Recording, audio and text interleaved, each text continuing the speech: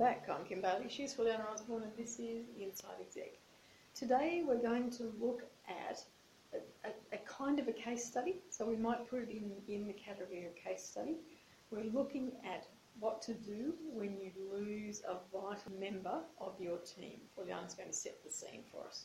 I had a mentee who is in a leadership position and she just lost. When I say lost, a key member of her staff who is extremely popular decided to leave. Now, I'm going to take you through her story. I got her permission to share the story without names, to share the story about what happened, how it felt, how it was handled. Before I do that, I want to explain that this person was extremely effective, excellent at what they do. They are very popular, as I said, and they refer to them as the glue and the culture carrier. Glue is the person that brings everyone together and make things fit. Culture carrier is the person that's deeply involved in the culture of the organisation, live it and breathe it, and influences others to do so. What this leader said to me is, I was devastated when the person came in and said, look, as you know, I love it here. I love everything about this organisation. I did very well out of it myself, but now the time has come, I've got an opportunity somewhere else, I'm going. I don't want to go into why she left because it's a different topic, but it was all positive and it wasn't about anything negative about where she is. Anyway, this leader said to me, I was devastated, and as you remember, Juliana, I rang you and said, can we have an urgent meeting? And we did. On her way to the meeting, she said to me, I can't believe how selfish I was. The first thing that I said was, I am devastated. I didn't even say, oh, I'm so happy, she's so good, and now she's got this opportunity. She said, thank God though, I said that to her. I said to her both. I said, oh, I can't imagine this place without you, is my immediate reaction, but I'm happy for you. I said, I'm so glad I did that. The reason she came for the urgent meeting, she needed to process her, I am devastated. And to do that, she just wanted to talk it out and to talk how she thinks she can handle the rest of it, which we did at that meeting, and she had thought it through and it was all good. So I'm now going to tell you what she actually did. The first thing she did was talk to the person leaving and say, how do you want to handle the announcement? It is your news, but I like to play a part with it. And the person said, yes, I really think that we should do it together. And that was a good answer by both. It could have gone either ways. And then they called that. And of course, the first thing she said, I've got some news that is going to maybe upset a lot of you, but please hang in there. I allocated the time for our whole group to work this through. So she went through, and in a nutshell, she let them process, we're devastated, we can't possibly lose her. What have you done about keeping her? And all those 3 million questions that the leader was prepared for herself, she prepared herself for, and she allowed the other person to speak. So between them, they talked about everything we're saying is about us, our team, and our organisation. We're now going to stop and talk about the person leaving, why they're leaving, and what's their future. In doing that, the focus became about the person, and then this leader took them through celebrating all the contribution this person did. And then she said, I'm sure there's hundreds of you that were in 100 things. So then everybody just threw in, oh, I really appreciated when you did that, and that was great, and all the rest of it. So went through all of that. So there was a celebration, congratulations to the person leaving, and stop feeling sorry for ourselves. And then one person in the group says, well, that's all very lovely, and I agree with that, but what's going to happen after she goes? Which is on everybody's mind, and they they got to a point where they can. The leader said to me, if she had not prepared herself and had the meeting to speak safely about how she was feeling, she might have got undone at that point, because then we default back into poor me. Yeah. Instead, she said, I was absolutely prepared then to talk about that. And how we talk about that, I opened it to the team. Of course, we're going to go through the normal recruitment process and replace her, which is going to be very hard, but we will do that. In the meantime, who wants to pick up a baton for what?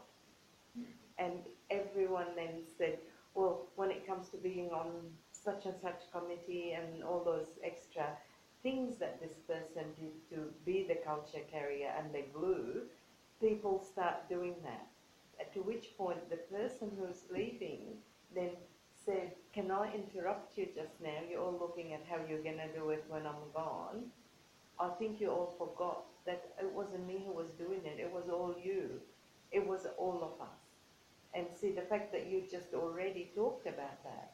So that was really powerful. It was powerful in that saying is, yes, you might look at me as maybe that person, but it wasn't just me. If we go to all the examples you thanked me for, this is what happened. Yeah, because the glue needs to services to bond. Yes. So that this person can well be the glue, but it's got to have other stuff stuck to it. Otherwise, the glue just sits there as a blob. So it is all of them. What I'm interested in the process is the exit interview. Obviously, there's an opportunity for an exit interview to be done. Yeah. And in this instance, is there value in sharing what comes out of the exit interview with the team? Yes and no. I always think, if you're going to share, okay, of course you've got to get the person's permission, but you also got to be able to say all of it, not selectively pick.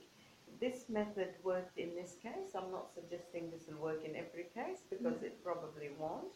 Depends on the team, the size, the nature, etc. It's the safety aspect. I think they were very fortunate to be, fortunate's not the right word, but it'll do for now.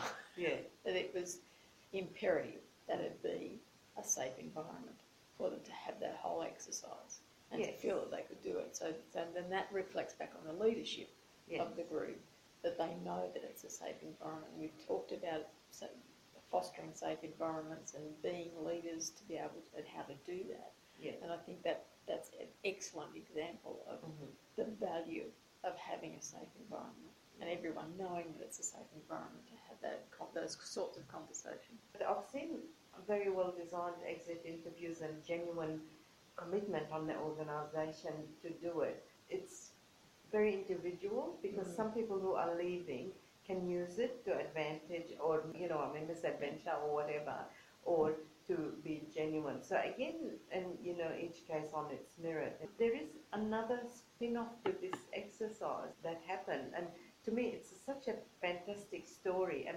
probably I hope we get more of it, but it doesn't happen very often. This leader sits on the executive team, and this person who's left is popular not just in her own team, but across the organisation, as often is the case with people like that, and known to everyone. She's the go-to person when something good happen or not good happen. She will have something good to add. When the leader took it to the executive, so I'll just let you know, because obviously so is involved in many blah blah blah. They went through the same emotions, devastation, blah, blah, blah. And so when she talked about what happened and how the team and how it went out, they said, oh, that's really good. The CEO said, I really would like you to present this at the town hall meeting with the permission of the person and the team, how we value people coming in and leaving, how we respect them, how we celebrate them, and how we celebrate the extended team. And now I wanted to make the organisation is that this is how we like things to be around here. I think out of all of it, the points that we need to emphasise are that there's always going to be change. Yes. You can't expect to be in a team environment and have nothing change, because that sends out a different message altogether about what you're doing, and that's not a good message if there's not dynamic happening and not a little bit of change happening.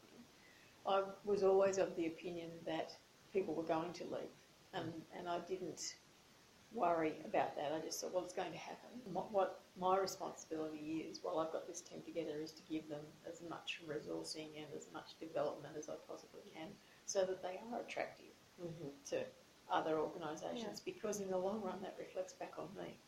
And so that's a good thing for everybody.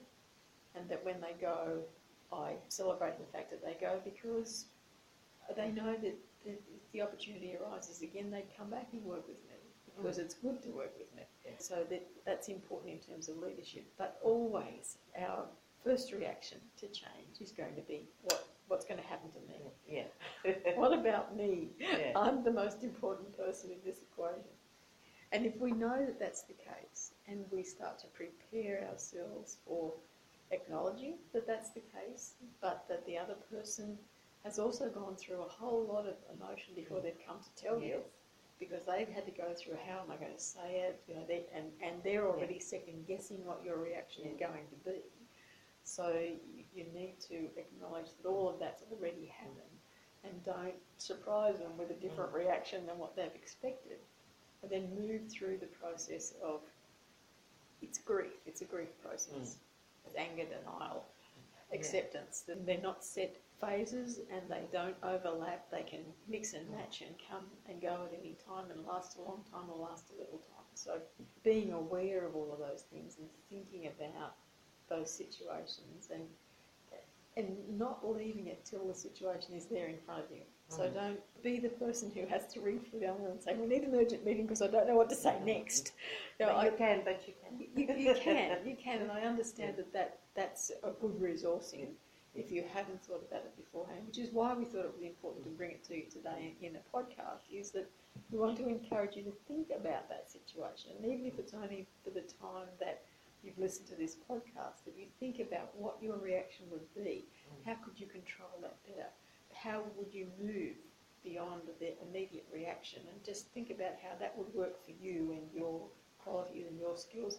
And maybe there are things that you need to develop. Maybe there's a measured response activity that you need to go through. Maybe you need to do some role plays, or think about some case studies, or think about other ways that you could react in those situations, and think about the process in terms of your team and what would work for your team in carrying through the whole of the exercise and that whole of that communication that's happening, because regardless of how careful everyone is, word will get out. And often it will come from outside the organisation rather than inside the organisation. You need to be aware of all of those things, and you need to be measured in your responses to all of those things. She's waving her hands, she's got nothing more to say, so on that point we better finish really quickly. I'm not that bossy. No, bossy is not the word that came to mind. I'm sure you'll all agree with me. And I'm going to finish now before I get into more trouble. I'm Kim Bailey, she's Juliana Osborne, and this is Inside Exec.